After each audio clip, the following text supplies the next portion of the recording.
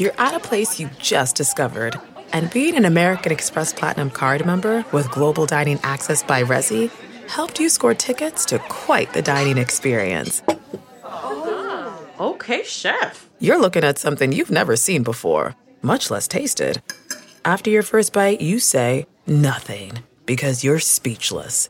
That's the powerful backing of American Express. See how to elevate your dining experiences at americanexpress.com/withAmex. Terms apply. June's Journey is a fascinating hidden object mystery gaming app where you'll play as June Parker, tasked with a daunting obligation: solve your sister's murder. Set in the 1920s, the era of glitz and glam, this family mystery is one for the ages. Everyone's a suspect until your investigation determines otherwise. The clues are all around you, hidden within tricky twists and turns. You'll collect detailed information about each character in your photo album where you'll comb over every detail. You can even join a detectives club to chat and play with others or against them in the Detectives League. With hundreds of puzzles to solve, you should probably get started today. Discover your inner detective when you download June's Journey for free today on iOS and Android. If you travel, you know when it comes to love. See you soon. Can't wait. The sky is no limit. You know with your Delta Amex card, being oceans apart means meeting in Aruba. And booking award travel with your card means saving 15% on Delta flights. You know kissing under the bridge of sighs guarantees eternal love. Because you're the long-distance lovebirds. It's why you're a Delta SkyMiles Platinum American Express card member. If you travel, you know. Take off 15 discount not applicable to partner-operated flights or taxes and fees. Terms apply. Visit go.amex/you-know. This episode of Travel Today with Peter Greenberg is brought to you by Audible.com, a leading provider of spoken audio information and entertainment. Listen to audiobooks whenever and wherever you want. Sign up today at www.audiblepodcast.com/travel today to get a free audiobook and 30-day trial.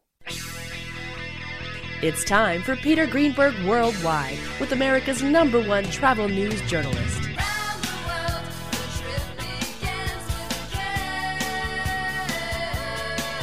And now, the man who travels over 400,000 miles each year, your travel detective, Peter Greenberg. Hi, everybody. Peter Greenberg here, and welcome to the podcast that's done from a different location around the world every single week. One day Canada, the next day Thailand, then New York, London. You just never know. This week we come to you from Fort Lauderdale, Florida. That's right, 28 degrees, 7 minutes north, 80 degrees, 8 minutes west for those of you who have maps or even an atlas, which is another issue of mine we'll discuss later.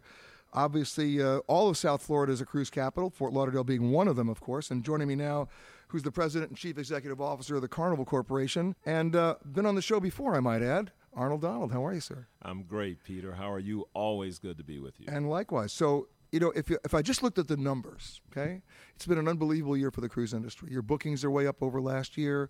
New ships are being built. Shipyards are full. It's more people are interested in cruising.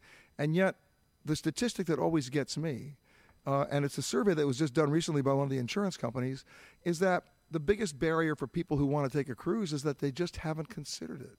It's not that they're worried about getting sick or that they're worried about safety. It's just not on their radar. So if you take a look at the numbers, right, and you see these numbers all the time in your office, 1.2 billion people crossing an international border this year. How many cruisers? About 23 million. That's a small fraction. So you could argue that you're in your infancy, but at the same time, that's unparalleled growth. You know, Peter, you're so right. If you take all the cabins in the world and add them up, across the industry, not just ours, but everybody in the industry, they would add up to less than 2% of the hotel rooms in the world. So we're big as an industry, but we're tiny relative to the opportunity of travel. And so it's a great opportunity. On the other hand, we have limited space. We only have so many cabins, we only have so many ships, and only so many ships can be built in a year. You know, so we are going to continue to grow. We're excited about growing, and we're excited about introducing cruising to more and more people. You know, and that's exactly the opposite business model of the airlines. The airlines now are saying we're practicing capacity discipline, and what that means is the numbers are staggering. 29 million more people were on an airplane last year than were in the year 2001, and yet the airlines removed 156 million seats last year. Right. In that same period of time, which means that's why every plane you're on is full. That's why airfares have gone up. And the airlines aren't growing in the same way you are, right? You have an opportunity to grow. They've made a conscious decision, essentially, not to grow. Yeah, from a capacity standpoint, they had a lot of empty seats. Well, we don't have that in the cruise industry. We have the occasional empty cabin, but in the main, the ships sail full, not just ours, throughout the industry. So the opportunity for us, though, is still to introduce more people to cruising. Unlike airline travel, cruising is totally elective.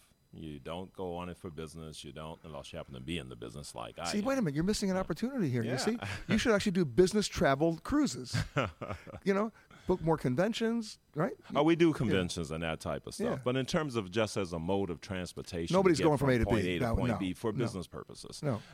With our transatlantic, a little bit of that with the Queen Mary 2 and the Queen Victoria and the Queen Elizabeth on our Cunard line. But generally speaking, that's not the purpose. The purpose is the human experience. It's the human spirit. It's to have memorable moments, to bond with new people, to bond with those you love. Or to make fun of the other people on board. Or to Come have on, fun. you gotta have fun with the other people on board, not make fun. Oh, I but have to I fun. people we watch. Come on, always- people We always watch. laugh with. We never laugh at people. You know what I do on some cruise lines? Not necessarily yours. I'll sit there, and I'll just sit in a stationary position, and as people go by, I go, what are they thinking? You can do that anywhere. You can do that, Do that at at Universal Subway Studios, my station. friend. You Yeah, can do you bet. You can do it anywhere. But the bottom line is you're seeing growth, and now how do you keep up with that growth? Yeah, well, the reality is we've always seen growth. So the industry has always grown. And, we grew our earnings 25%, 14 Your stock over price isn't doing 13. bad. We grew our earnings 40%. 15 over 14, and our guidance this year is to grow, another 20%. So we've grown that way. Wait a We've second, grown you said in 20%. capacity. That's outrageous. In financial terms. In capacity terms, we're growing very small. We have 100 ships across our 10 world-leading cruise line brands. And so we'll add 4 new ships this year. But 4 ships is maybe 5 or 6%. It's not 20% or 40%. Okay, I'm not going to make you do this, but can you name at least half of those ships? I can name every one of my new beautiful ships. No, I'm not adding to talking about the new fleet. ships. Can you name the 100? Oh, the 100. I Yeah, could name come the on. 100, but it would take a little time, and I don't want to take all your listeners' time. But of course, I can name my ships. I love 100 my bottles ships. of beer. Okay, but seriously, that's a lot of management. Yeah, we have 120,000 employees. Most of those are shipboard on the ships. They better Our be. whole aspiration is to exceed our guests' expectations every time. To do that, we have to do it through our crew. The real experience on the ship is a community experience, and it's a fantastic individual, personalized experience for the guest, but it's a community experience overall, and a part of that community is absolutely our crew, and that's the key to exceeding our guests' expectations, whether it's Carnival Cruise Line, our mass contemporary brand, or Seabourn, our ultra-luxury brand, or Cunard, our global brand that is classic traditional cruising. Now, of course, it's not just the size of the ships or the number of passengers, it's where you're going. And the thing is, there are the traditional routes, which is, of course, the biggest one being the Caribbean. It's still number one, right? Yeah, Caribbean, more Alaska's people in- going to the Caribbean Alaska's than up any other there. destination. Alaska's Right. good, yeah. But now, you take a look at the South American Riviera, you take a look at the coastal China cruises, you take a look at, a lot of other Asian cruises. I mean, there are so many places you haven't been yet. Peter, we've been sailing around the world for decades across our 10 brands. And so we go to over 700 ports a year, every year. And we've been doing that for a very long time. We talk about China, but we've been sailing to China for many, many, many years. Yeah, but now to the Amazon, we sail to Antarctica, we sail to Alaska. Where's the one place? We also sail to Boston and New York and Halifax, and so we sail everywhere in the world. Well, not everywhere. Pretty much everywhere. Soon, and perhaps by the time this airs, we'll be sailing to Cuba. All right, where's the one place that, other than Cuba, that your guys have always wanted to go to, but for whatever reasons you either can't or you won't right now? I would say there's a place that we won't go right now that's been a really popular destination for travelers, not just cruise goers, but for a long time, and that's the Black Sea. Because of the tensions In Ukraine. that exist in the Ukraine and stuff. And Egypt. And Egypt, but we will still do some trips into Egypt and other places. So, look, the world's always been a dicey place. I grew up in New Orleans, Louisiana, United States. I live now in South Beach in Miami. There's What happened to St. Louis? There's episodes. What happened to St. Louis? I live in St. Louis too. Okay. I live there too. So you can take a river cruise. You can take a river cruise. I support river cruising. I think I support all cruising because you know why? There's so many different experiences out there, And as I said, we're limited on the number of ships, but our goal is to get people on the ship that best resonates with them and the brand that best resonates with them. And that's why we have 10 brands running the gamut from our Impact brand, which is Fathom, where it's for travelers who love to travel but want to make a difference in the world, to our mass contemporary brand. I mentioned Carnival, Costa in Europe, AIDA, our German brand. Toto, I have a feeling we're not in Kansas anymore.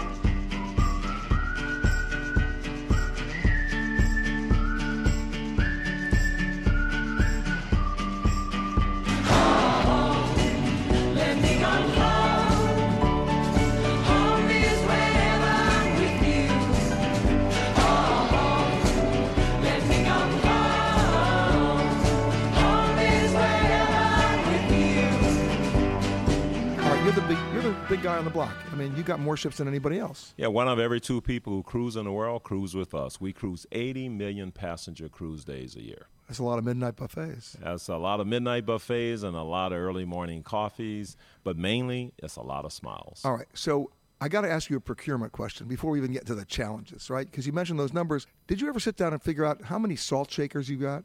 Have you ever figured out how many bags of sugar or how many pounds of beef? I mean, because Peter, I will guarantee you there are definitely people in my organization that know those numbers. Oh, the beef counters. One of the numbers I know is we do over 250,000 pair of shoes a year for our crew. So 250,000 pairs of shoes. That's so basically, if I get on the ship, I can find an onboard cobbler. Actually, on several of our ships, you can. And that's for the guests as much as for the crew. See, in the old days of cruising, which is I go back 10 years for the old days, right? The best place to eat on the ship was down in the Chinese Laundry because that's where they had Chinese. They had their own Chinese menu down there. Well, our crew, we have crew from all over the world. We have crew from well over 60 countries across the ships. And so, yeah, they all bring their cultures on board, and some of them bring their comfort food with them, and we make sure we stop in ports where they can access it if they want. But we also, for the guests, try to have a full range of experience for the guests across the lines in terms of their ability to taste and sample and immerse in cultures from around the world. Let's talk about that F word called fear, because it doesn't just apply to the cruise industry, it applies to the travel industry, right? Right now, you're seeing rumblings all over the place of people now being, we're now in March, people are looking at their summer vacations, they're now trying to reassess, should we go anywhere? Most of my emails are asking my advice of whether they should go to places like Turkey or Athens or Egypt or either places like Bangkok. I mean, people, anytime you're leaving the continental U.S., people are now, you can see by their body language, they're just like folding their arms in. I tell you, I understand. Some people having fear, and I empathize with that. For us, it is safety first for our crew and for our guests. We are connected with every intelligence community in the world, every security force in the world, and we examine closely where we go. Having said that, the reality is that this has been going on for a long time, and cruising has continued to grow. This is not the first time this has happened. You can go into any year and there would be incidents somewhere in the world. There's also, disease states everywhere in the world. One year was Ebola, the next year was MERS, the next year was Zika. Things happen every year, and cruise continues to grow. And the reason is very simple. People love to travel, even in places where there are tensions, places like Miami, Boston. New Orleans. Hey, by the way, if you applied cities, the Miami murder figures to the State Department advisories, we'd never go to Miami. That's my point. And so people understand there's risk. Are you listening, Miami? But they also understand that they have to live their life. And the best defense against any of these things to try to disrupt normal economic life and normal lifestyles, is to continue living. And people do that all over the world in places where there are tensions. And the vast majority of people do it unscathed. So we go where our guests want to go and are willing to go. If the guests don't want to go, of course we're not going to go there. But if the guests want to go, we'll take them. I always try to use this analogy or paint this picture with people. They go, oh, my God, the Mall of America is a target for terrorists. Well, they haven't attacked it. Las Vegas is a target for terrorists. They haven't attacked it. Cruise ships are a target for terrorists. They haven't attacked you. We're not talking about the pirate incidents because that's been under control now. But for those three areas, it finally hit me. You know why they haven't attacked it? Because they don't want to attack a place they secretly aspire to go. Very good. I think, look. Where did the terrorists on 9/11 spend the night before they were in Las Vegas looking for virgins? Well, that was a misunderstood thing, but the point is that's where they hung out, right? So obviously you have security protocols in place, but Oh, absolutely. I would have thought that if a cruise line was going to get attacked already, it would have happened. Yeah. Look, we can never predict the future. Yeah. I would say that with 80 million passenger cruise days a year, the probability of any incident that's going to happen to any one individual is slim to none. Having said that, we take every precaution. We stay in constant communication. If we get a signal of a significant risk, obviously we will redirect from that port, and we take it all very seriously. But the reality is we have 80 million passenger cruise days a year, and people are having the time of their life. They're having memorable moments. They're having, absolutely human spirit lifting experiences, and that's really what cruise and travel is all about. And the Midnight Buffet. But we'll move on from that. When you listen to your passengers, and you've been there now over almost 3 years, right? Yes, it'll be 3 years in July. Okay. What comes across your desk? What have you listened to your passengers saying we want more of and you did? And what have you listened to your passengers saying get rid of that and you did? Okay. So I have 10 cruise lines. Okay. So we have 10. So we have very different guests.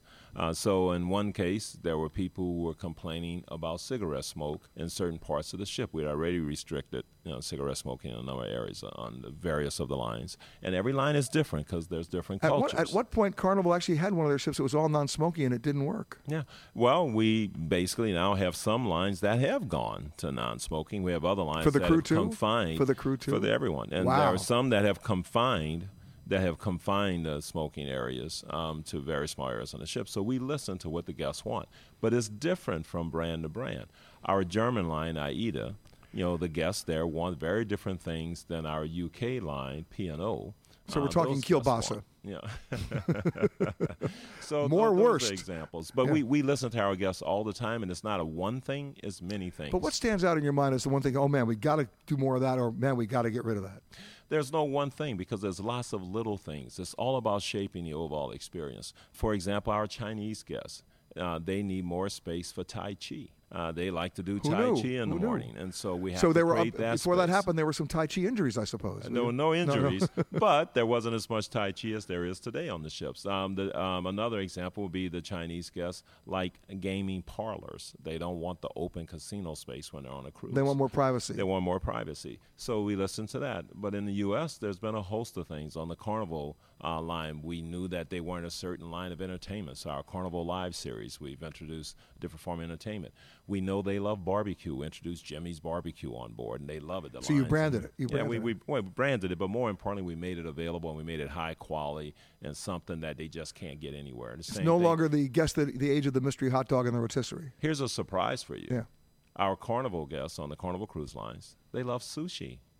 And so we have sushi on board, and that's one that would have surprised me. I wouldn't have expected that, but they love sushi. Sushi's now mainstream. So. Yeah, they love it. And so those are examples. And then there's like Seabourn, where I'm a guest, on all of our lines, but on Seabourn, one of my, pet peeves is I like Osetra caviar, frozen vodka, and potato chips. I'm shocked. And so at 2:30, they bring me potato chips and caviar and frozen vodka, and they'll do that for any guest, not just for me as CEO, but any guest. Yeah, but they do that for you every hour.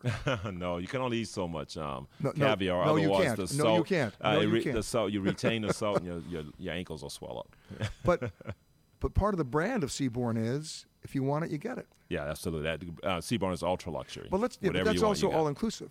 It's all inclusive, but it's ultra luxury. Let's talk about that because that's an industry buzzword that drives me nuts. Because all inclusive always is followed by an asterisk, and then the asterisk then tells you all the things that it's not including. An asterisk in the travel industry is the industry's acknowledgement to you they're going to lie to you, right? Yeah. Nothing lower than 149 asterisk, except for these following 36 items. So here's the thing. Yeah. Here's our approach. Yeah. We believe in giving the guests what they want and giving it to them in a way that exceeds their expectations. So guests want different things. To make everything all-inclusive and make every guest pay for that, generally speaking, on most of the brands, is a non-starter. Every guest doesn't want to pay for all those things. Right, but above a certain price point. Therefore, what you do is you engineer things that accommodate the bulk of the guests who have that particular psychographic appetite, but then you allow them to customize their own experience because in the end, people want their own personalized They want travel control. experience, They want and control. They want control. And we want to give them that. And they don't want to go to their wallet every 15 minutes. Right, and some people don't, and some people would prefer to say, look, and so we try to give them options. We try to give the guests what they want, and that's what we aspire to. Are you telling me you have guests who want to go to their wallet every 15 minutes? No, but there are guests who prefer to individually pay for pay as they go. Yeah, to pay as they go. Right. Mm-hmm. They're the ones who are on the app that going, who had the cottage cheese? Who had the tuna fish? And they're out there trying to divide the tab, aren't they? We stay away from those people. No, we don't have to divide tabs on the cruise ship. You have your card or your other ID, and it's your ticket to freedom and enjoyment and happiness. Spoken like a true CEO. Thank you. You got it. What's the one thing? I'm going to ask you to take your CEO hat off and put your passenger hat on. What's the one thing you don't like about your cruise line? Okay, which one? I have 10 cruise lines. You pick one. I would say that it's not that we don't like it, but we're not satisfied yet. So we want to continue to elevate the experience for the guests. And the way to do that is to make it more and more personalized so that you get exactly what you want.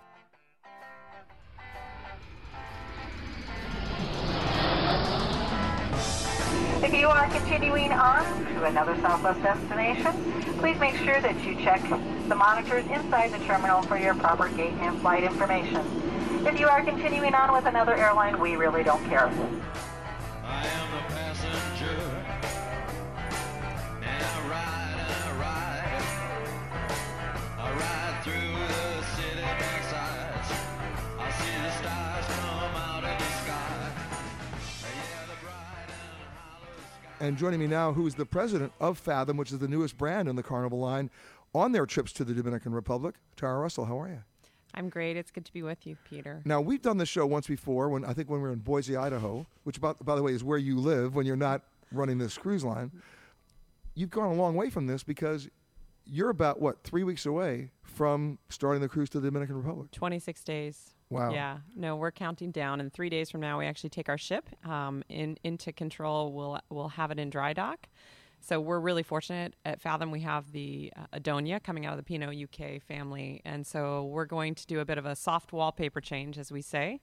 So it's visually and kind of aesthetically going to feel remarkably different. And yet the guts of the ship are pretty much the same. To your question, there is a pool, there is a spa. Of course. Lots of bars, restaurants, great Bars food. on a cruise ship, shocked. The difference is that everything is really tailored to our experience. So we believe that, Fathom is really defining a new category of travel. So I appreciate all the things that you do and that you spotlight, really, for others to participate in. And there's so many indicators of good travel happening around the world, right? There's this purpose-driven travel, some in service learning, some in mission trips, some in voluntourism. What we're doing is kind of going But none really on a cruise ship. No, and we're really taking it to the next level. So we're defining a category that we call social impact travel. And the reason it's remarkably different is that we've built an end-to-end holistic solution that goes far before the trip and far after. And it stems around two things, relationship and experience. So we're building a relationship with our travelers, and we're inviting them into an experience with us ongoing forever. And so, we believe that people want to combine their love of travel with their desire to make a difference, but they care as much about the community that they go with. So what's uniquely perfect about a ship is we have a community of 700 people on board the Adonia. It's a really intimate ship. It's the perfect, I used to think of captivity as, questionably, and now I think captivity is awesome because we have the opportunity to stimulate this kind of impact playground and this cultural immersion playground. Well, let me ask you this, because there's another C word that comes to mind, that's content. Yeah. You had to, before you figured out what the ship was going to do, you had to figure out content. We have an enormous amount of incredible content. So we've been so fortunate to work with the best and brightest product and experience designers in the world. We've brought in Ashoka, we've brought in Stanford, we've brought in IDEO, we've brought in Curiosity Outlets. We have a number of remarkable content partners that we've co-developed all the experiences with. So you may wonder, well, what on earth does that mean? What would I do on the ship? Well, or off the ship. On or off the ship. Well, to begin, our sail away event, you can think of it as almost like a Tough Mudder competition meets like an adventure passport meets this empathy bar experience we've created, and an ongoing live mural artist painting this incredible artist every time we sail. I mean, it's like 10 events in one.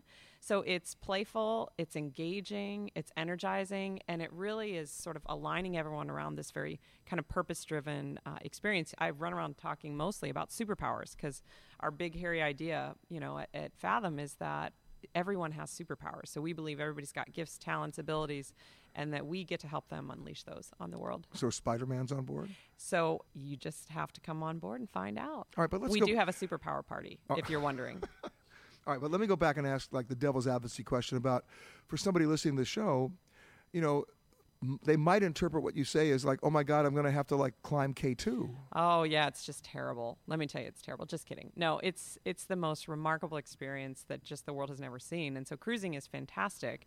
That's a given. Yeah, you got it. Cruising is fantastic, but this is sort of cruise plus impact, cruise plus immersion. So really, Fathom has two key components. We're social impact and we're cultural immersion. The difference is we go 2 different locations, and the product are slightly different in each location. So in the Dominican Republic, you get both components. You get social impact, you get cultural immersion. Absolutely, holistically, in one sort of 7-day trip. In Cuba, it's just cultural immersion. Let's not go to Cuba yet. I'm still in the Dominican Republic. We're staying in the DR. We're staying in the DR. I mean, this is a country that most Americans think they know if they've been there, but have no clue, even if they've been there, because they never leave the resorts. Yeah, no, the northern coast of the Dominican Republic, I call it the forgotten coast, because I think for years we've been sending people to Punta Cana on the south side of the Dominican Republic. And sadly, those who only see the south side have missed, I think, what is the gem there in the Caribbean. The northern coast is majestic. It's much like the northern coast of Kauai, which I'm sure you've been to. Sure. It's got that lush, mountainous, kind of rugged, inviting kind of magnetism. And the people in that region are just on fire and radiant and really special. And so the bones of the place is fantastic. And what we're really doing is coming alongside this amazing area that we corporately have invested in a large port facility, and really helping them flourish and realize their potential. Well, you developed a new port.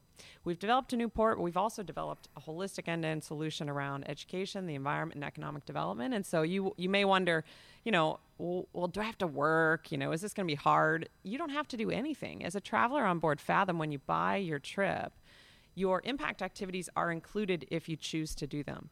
But the beauty is, even if you choose not to... So this is not forced labor. No, and even if you choose not to, you're supporting our missions on the ground. And so the beauty is, it's a product with purpose from the moment you purchase your trip. There you go. Keep that going. This is Flight 372 on SWA. The flight attendants on board serving you today. Teresa in the middle, David in the back. My name is David, and I'm here to tell you that shortly after takeoff, first things first, there's soft drinks and coffee to quench your thirst. But if you want another kind of drink, then just holler. Alcoholic beverages will be $4. If a Monster Energy drink is your plan, that'll be $3, and you get the whole can. We won't take your cash. You gotta pay with. We're back joined with Tara Russell, the president of Fathom.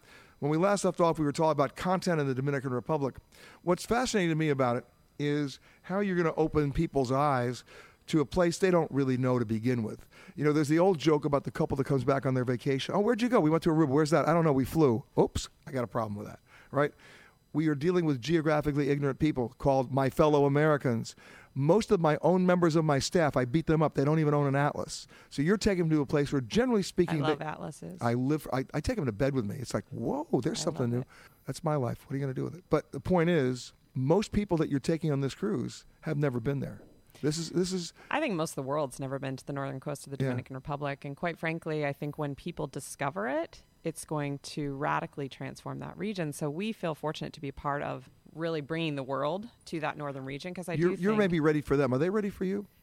I think they are, with so much anticipation and excitement. I can't tell you, we had our Amber Cove grand opening, which is our new port development that we built as a company. And so corporately, we've got 10 global brands. Fathom is just one of those. So we have built a port community on the northern coast. And when we did the grand opening, if you could have seen and felt the excitement, the energy, the president of the DR was there. There were just throngs of people, but it was very emotional for the local communities there, because think about it, right? If you're really proud of the region you live in, but nobody comes to see it, how would you feel about that? And so I really believe that we have a tremendous relationship with the Minister of Tourism, the Vice Minister of Tourism in that area. And the local minister is just like energized. He's 6 inches taller, it seems, he stands, because the pride he feels to share that region is really pretty special. And, if truth be told, only 1/3 of the people in the Dominican Republic even have access to water. It's unbelievable, the depth and breadth of circumstances in the Dominican Republic. If you look at the country as a whole, over the last 15 years, they've made a remarkable amount of progress in lots of ways.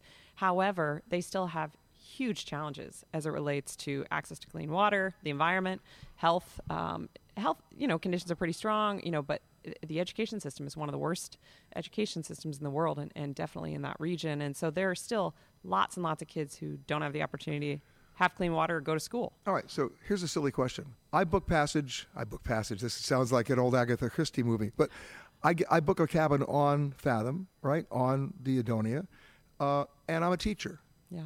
Do you have an opportunity for me as a passenger of the ship to teach when I get to the Dominican Republic? So the beauty is we have an opportunity for everyone, no matter what your background, your skill sets, what you love, whether you have a specialty, whether you don't have a specialty. We give you a sort of a menu of opportunities in some ways through a customized journey planner. See, I know what I could do. I know what I could teach them duck, duck, goose. Yeah. No, I'm sorry. Well, it's funny you say that. We actually do a lot around education in 2 big key areas with both adults and youth. We're really trying to empower the future of youth in that country.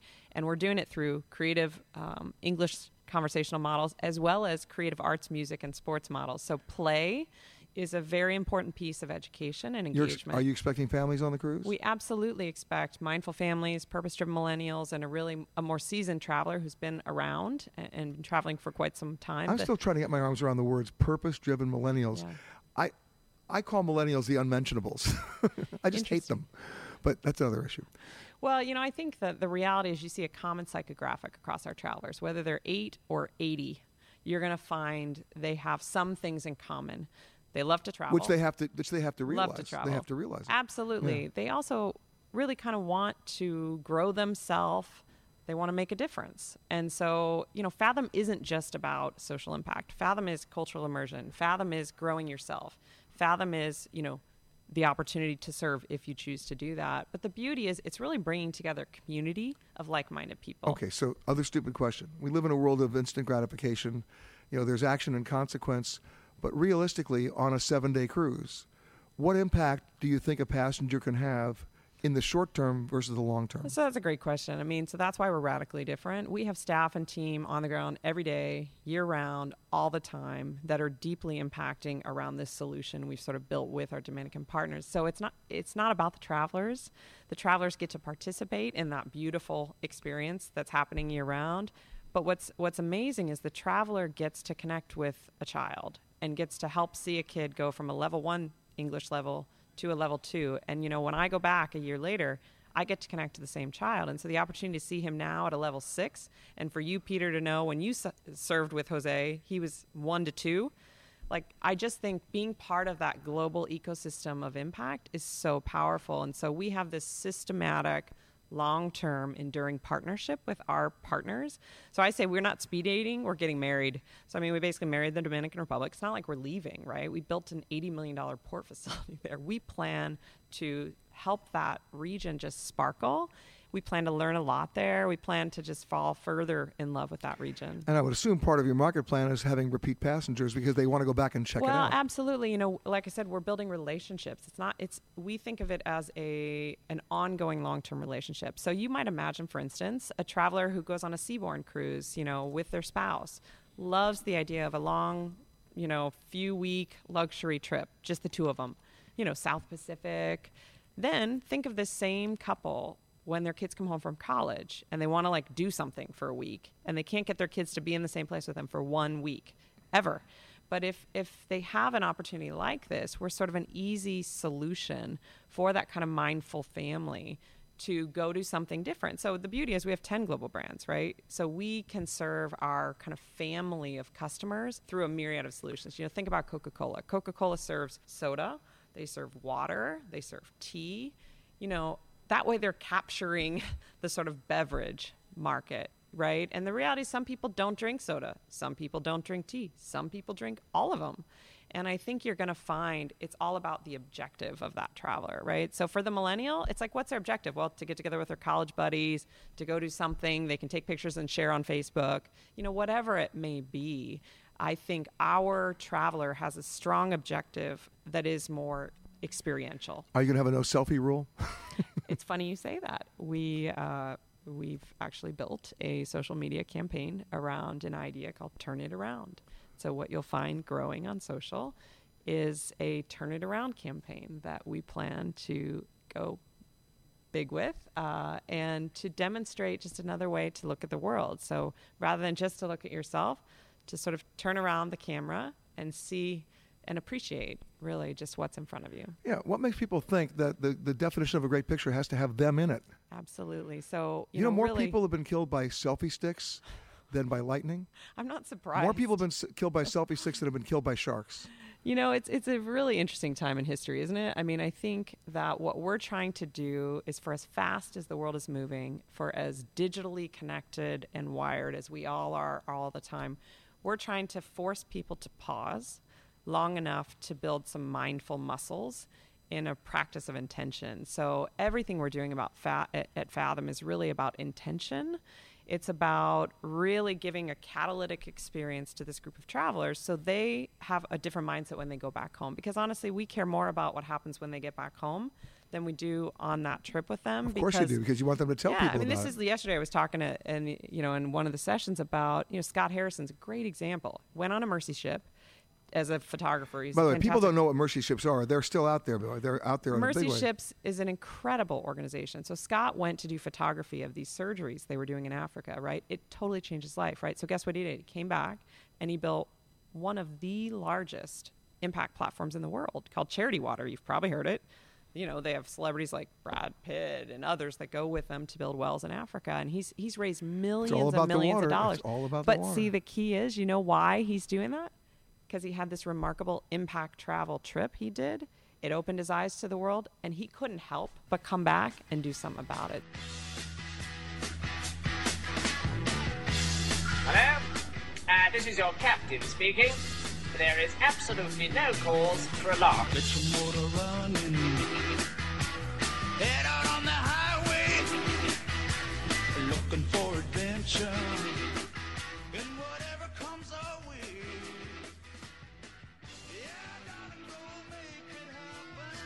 We've been speaking with Tara Russell, the CEO of Fathom, one of Carnival's major brands and newest brand, about social impact cruising. And we've talked about the Dominican Republic, but what's on everybody's mind, they always want to be first on their block, is Cuba. Absolutely. And you guys have structured a number of your itineraries specifically for that. Yeah, the beauty is we sail in 26 days. We begin in the Dominican Republic, and as of May 1st, we intend to be sailing to both Cuba and the Dominican Republic in an alternate weeks scenario. So, yeah, you're going to see us there every other week. We have yet to receive final approval from Cuban authorities, but by the time this airs, perhaps we'll have something more to share. But the beauty is we've made enormous progress with our Cuban partners.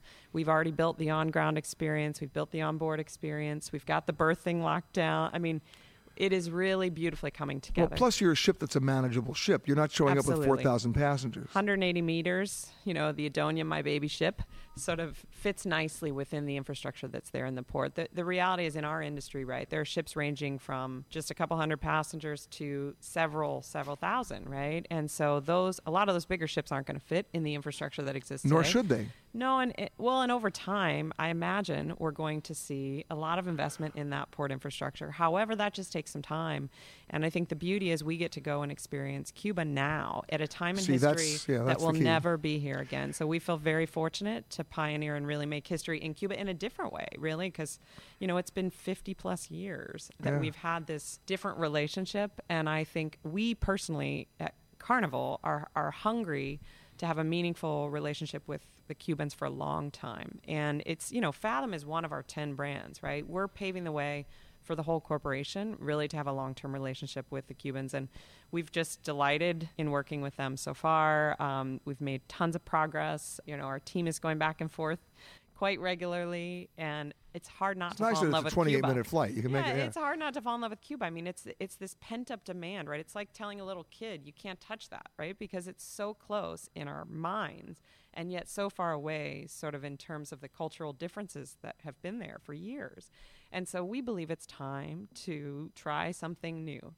And we think it's also going to just take time to get to know the Cuban people and to really understand the Cuban people. And we look forward to that. Well, the good news about you guys being first on your block, so to speak, is that the infrastructure there, I don't think can support a bigger ship than yours right now. You know, the beauty is for us, the Adonia is a 700-passenger ship. You know, it really is about, you know, can you physically fit the ship into the port, you know, size and locations, as well as some of the tender conditions. We're fortunate our ship has tenders, right? So that also allows us to access You have ports. those options, sure. So, you know, there are 11 ports of promise, maybe more, you know, in Cuba. We are fortunate that, you know, we're going to take travelers in 1 week to 3 parts of the island, and you just physically couldn't get to that much of the island if you weren't going by ship, because the reality is the roads and the infrastructure are so infantile in, you know, built up, that the reality is we can show them more. They get to unpack once, they get to have consistent accommodation. You know, we have a beautiful ship, you know, it's a premium ship. It's amazing.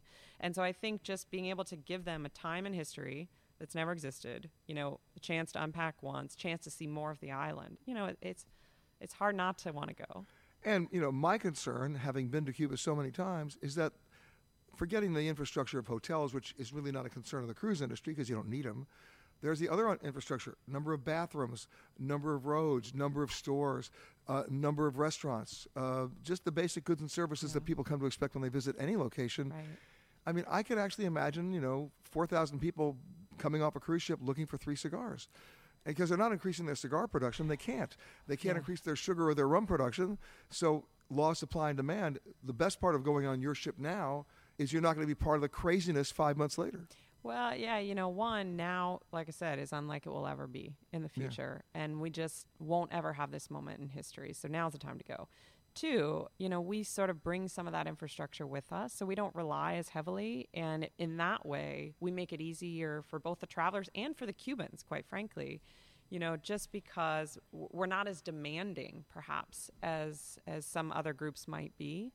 But, you know, You're I happy think to be there. We're happy to be there. We're honored to be there, quite frankly. And we believe that I believe you're going to see a rise in entrepreneurism. You're going to see more economic development. And I feel excited for the Cuban people. You know, my son last year wrote a paper when he was 9 about how Cuban entrepreneurialism is one of the most amazing things happening in, you know, at this time in history. How does my 9-year-old know this, right? But because they've because been while ingenious, you weren't watching, had to because be while you weren't looking, he's already opened a store down there. Yeah, well, it's amazing, you know, to see what's burgeoning in the arts, the music design scene. I mean, the music there is on fire. One of the world's biggest music festivals is going to happen the first week of May. Music Habana. I mean, there's just so much cool stuff happening, and so we're so excited and delighted to be able to be part of that. What's the one thing you worry about? Gosh, you know, I don't worry. I think my job isn't to worry, it's to be aware. What's and the one to thing that's manage concerning you? Challenges. I think, you know, one thing I'm aware of is we have 26 days till we sail to the Dominican Republic and only 21 days more than that, 47 days till we get to Cuba. So there's a lot to be done. Where are the wagons? The wagon is too slow. Can't you ride? It's not that he can't ride. How is it you put it home? They're dangerous at both ends and crafty in the middle. Why would I want anything with a mind of its own, bobbing about between my legs?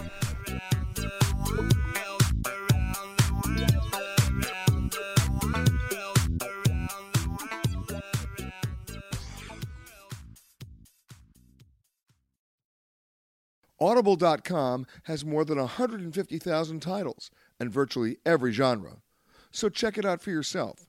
Sign up today at www.audiblepodcast.com/travel today to get a free audiobook and 30-day trial. The cruise industry never ceases to astound me in terms of their ability to ramp up and ramp up quickly when the economy is looking good. And the economy is looking good right now, and boy, have they ramped up. And here to tell us about some of that is the U.S. editor for Sea Trade, Annie Kalash. Hey, Annie. Hi, Peter. How many new ships are being built? 57 new ships are on order. amazing. Ocean-going ships. That's not river vessels. And, I've said the shipyards are full. They can't take any more orders. They're full. In fact, we announced big news today that Fincantieri, the leading Italian shipbuilder, had to acquire a yard in Norway in order to build 4 cruise ships for Ponant, a French line. Wow, so everybody's working. Yes. The steel is being cut. Yes. Where are they all going to go? Oh, my goodness. A lot of the new ships are going to China. Shocked. Well, it's a huge booming market. The cruise industry only captures a tiny fraction of it. And in reality, the yields that the cruise lines are getting from the ships they have there right now are huge. They are. Chinese like to spend on board. They like to buy in Retail. the boutiques. Retail. Yes, yeah. very big. They like to gamble on board. They buy excursions. They buy everything. Everything. Right. And they're not doing long cruises. They're not. Chinese like to take short cruises, which is a challenge for the business because try finding ports within the coast of China during the wintertime. But they're figuring it out. They're figuring it out. And they're also trying to get Chinese to come out and sail in other regions. Well, you know what? These are the appetizer cruises because once they feel comfortable with that, then they will come to Hawaii. They will come to the mainland U.S. and do that. Absolutely. And I understand that they like great nature spots, too, like Alaska, for example, is very appealing. So what's the biggest surprise about all this new building for you? Because Well, what does it represent in terms of dollars? It's $36 billion worth of new ships. So somebody's financing it. That's right. The banks are on board. That's right. The banks are on board. That's a good vote of confidence. You've got big companies like Disney building 2 new ships, bigger than the current fleet that But they those have. ships aren't going to go to China, are they? I don't think so, but stay tuned. Because you do have Disney in China. You do have Disney in China. Wow. Mhm. And they will follow that Disney brand anywhere. Yeah, but Disney hasn't disclosed many details. They've only said that the ships will be a little bit bigger than the ones they currently have. Okay, of all the ships that you're investigating, those 57 new ships that are being built on many different shipyards for many different brands, going to many different places, what would you say is the most surprising of those ships in terms of the order itself? Wow.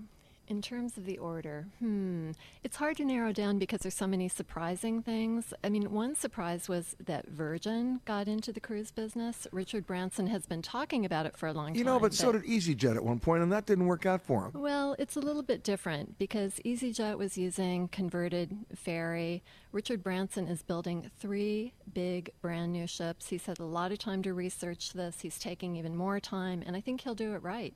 Wow. You know, it's interesting.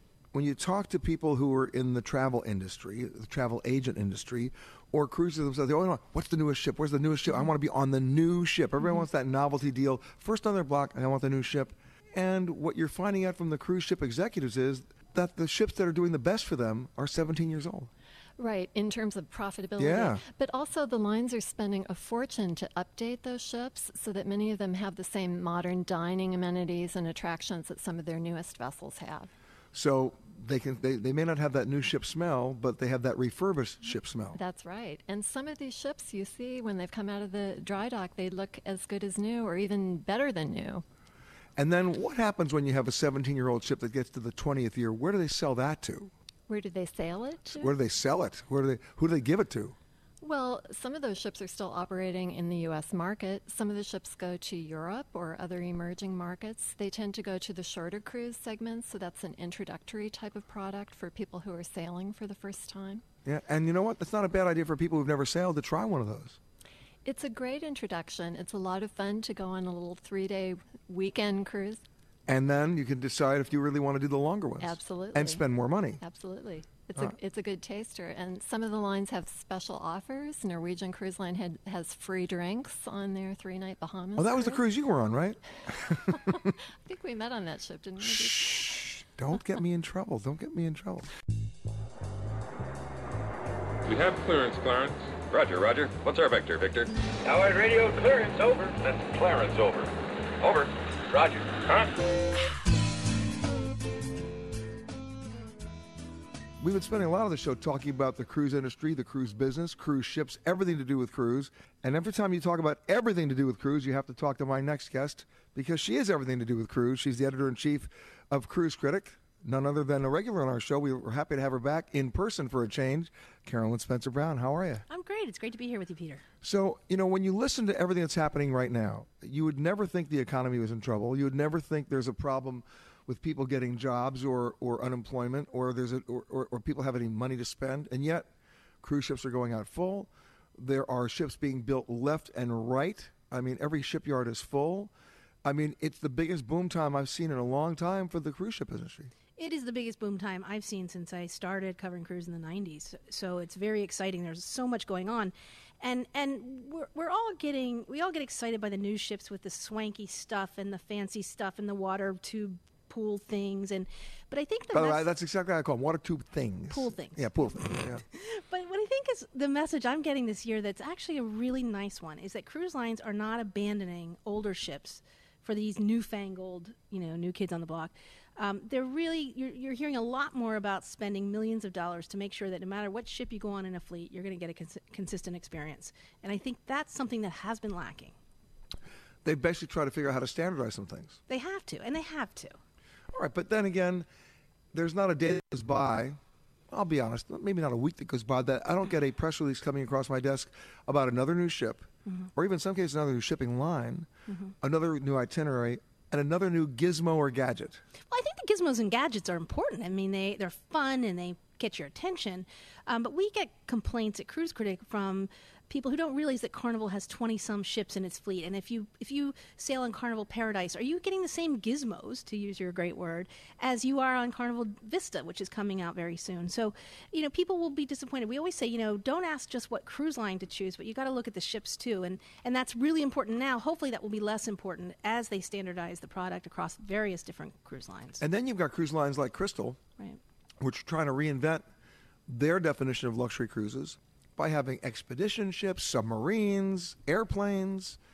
What's that all about? Well, I think Crystal is the most exciting thing to come out of the cruise industry in a long time. And, Crystal for a very long time had two very well-regarded ships. But that's what they had.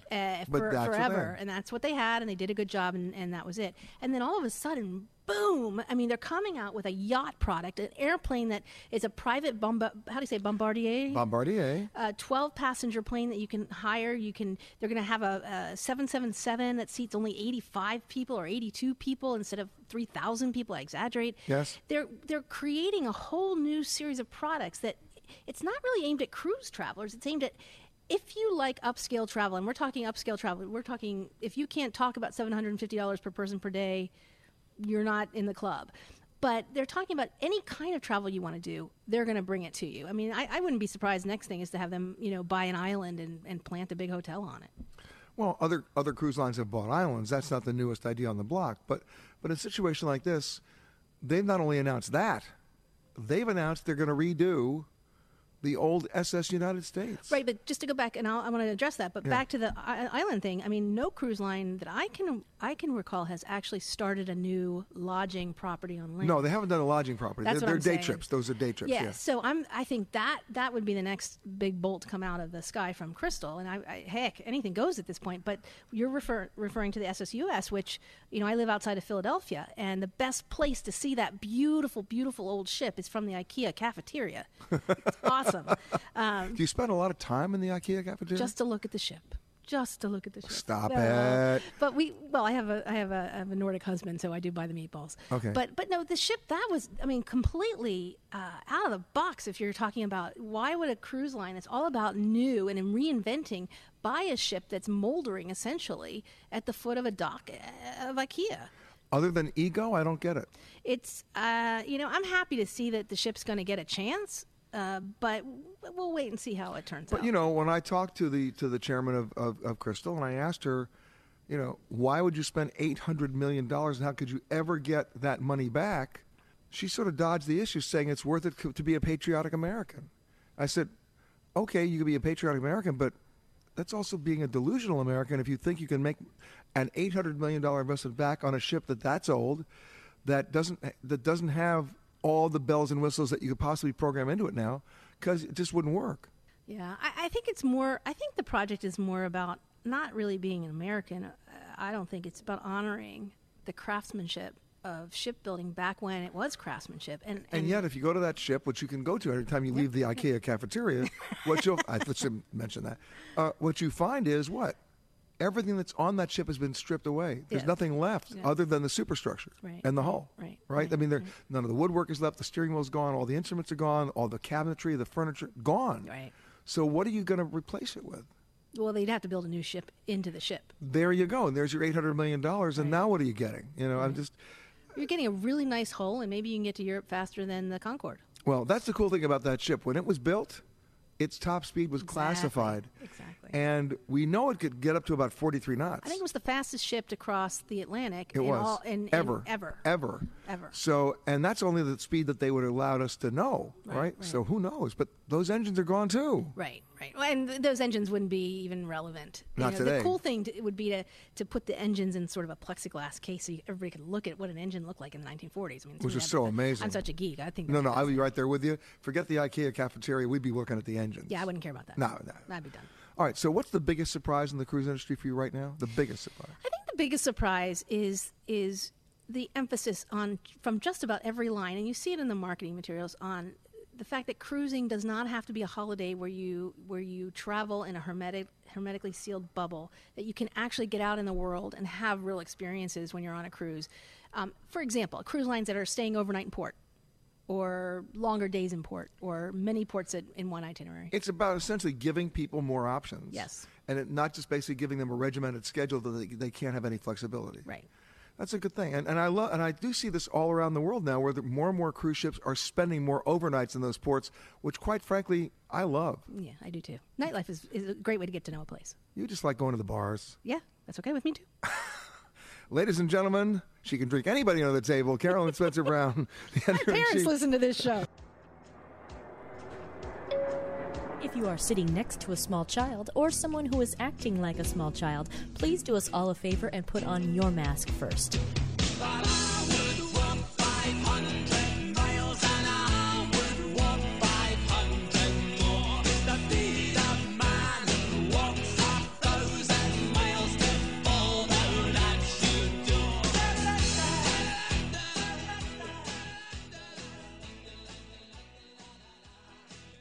My next guest knows a little bit about travel. She's the travel editor for the Miami Herald, the paper I used to write for, by the way, when Jay Clark was the travel editor. Jay Clark is still around. He still is, and her name is Margie Lambert. Hey, Margie. Hi, nice to be here. So here we are in Fort Lauderdale, another cruise port. Yes. Florida has exploded. I don't know if you have any more room for ships, right? It's hard, but we have 5 cruise ports, so there's a little room. Well, you got Tampa. We got Jacksonville. Right. Port Canaveral, which is busier than you realize. That's Disney, right? Yes, but it most of the cruise lines have ships going out of there now. Royal Caribbean does, Carnival does, so they're very busy. Have we run out of ports? No, we keep building them. Yeah, it's true. If you go back to 9/11, the one thing that you can understand about the cruise industry, they were perfectly positioned after that terrible tragedy to basically realign their assets. They could move them. Hotels couldn't. Yes. Airports couldn't, but the cruise ships could be moved. And at that point, I remember when they put so many ships in so many ports in this country, ports that didn't even know they had ports. I mean, right? Right.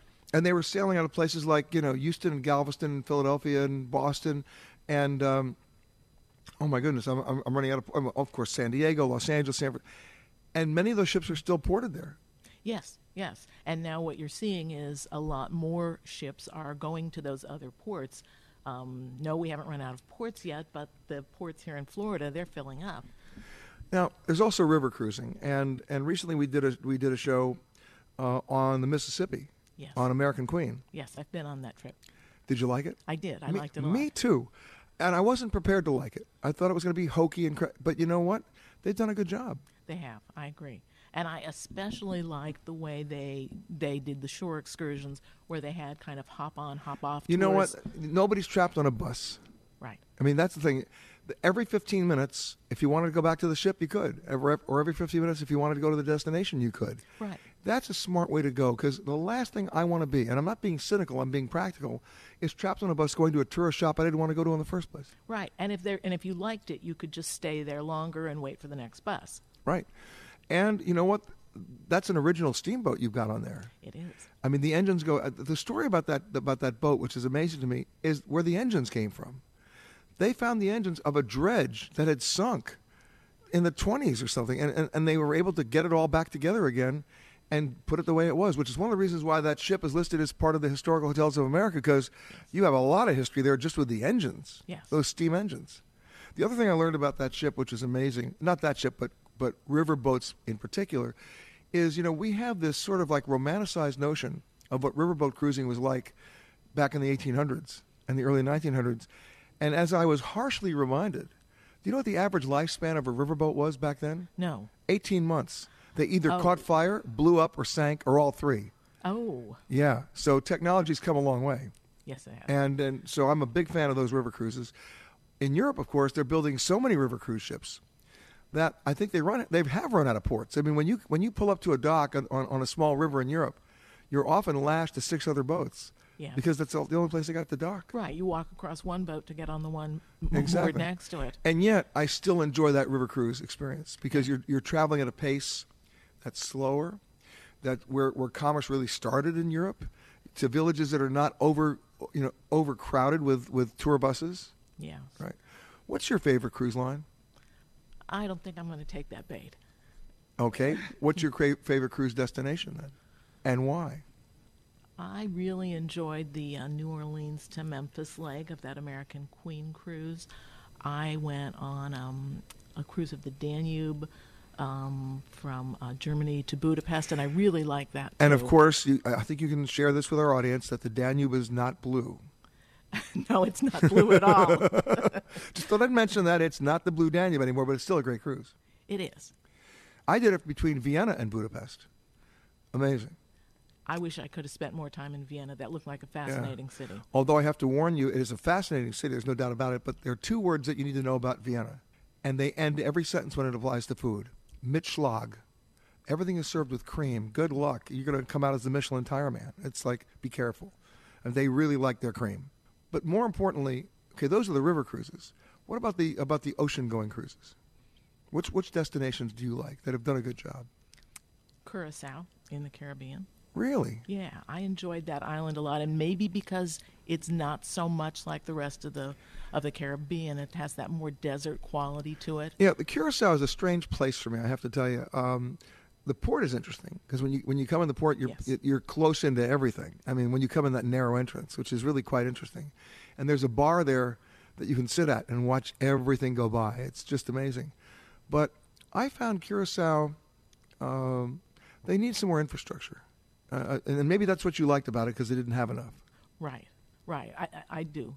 And I was not there on a cruise, but I was able to pay attention to what day the ships were going to come in and take my drive around the island on the day there were going to be 3 ships.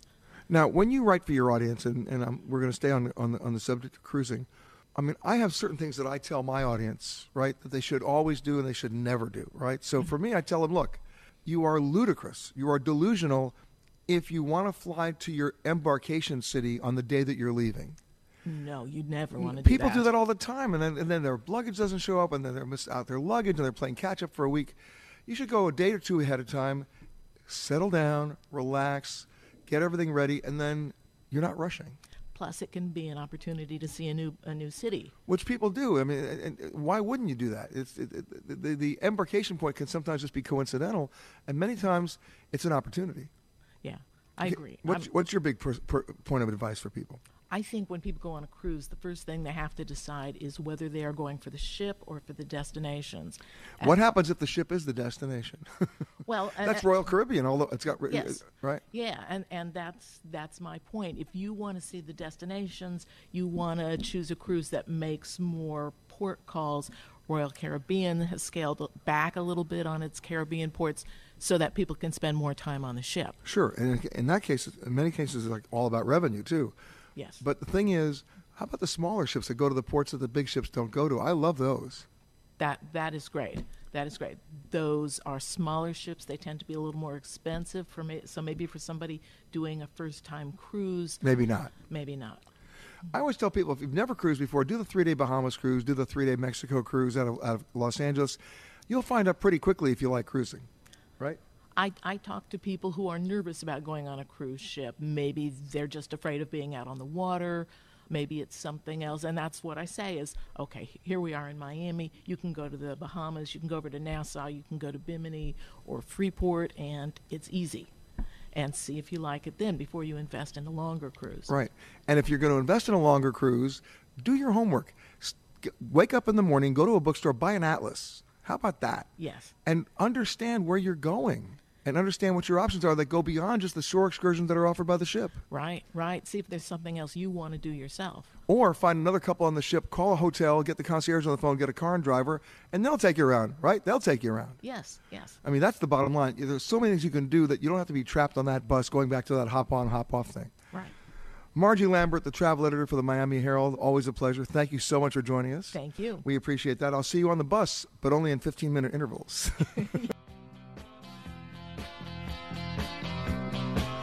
You've been listening to Peter Greenberg Worldwide. Catch us each week as we broadcast from a new location somewhere around the world.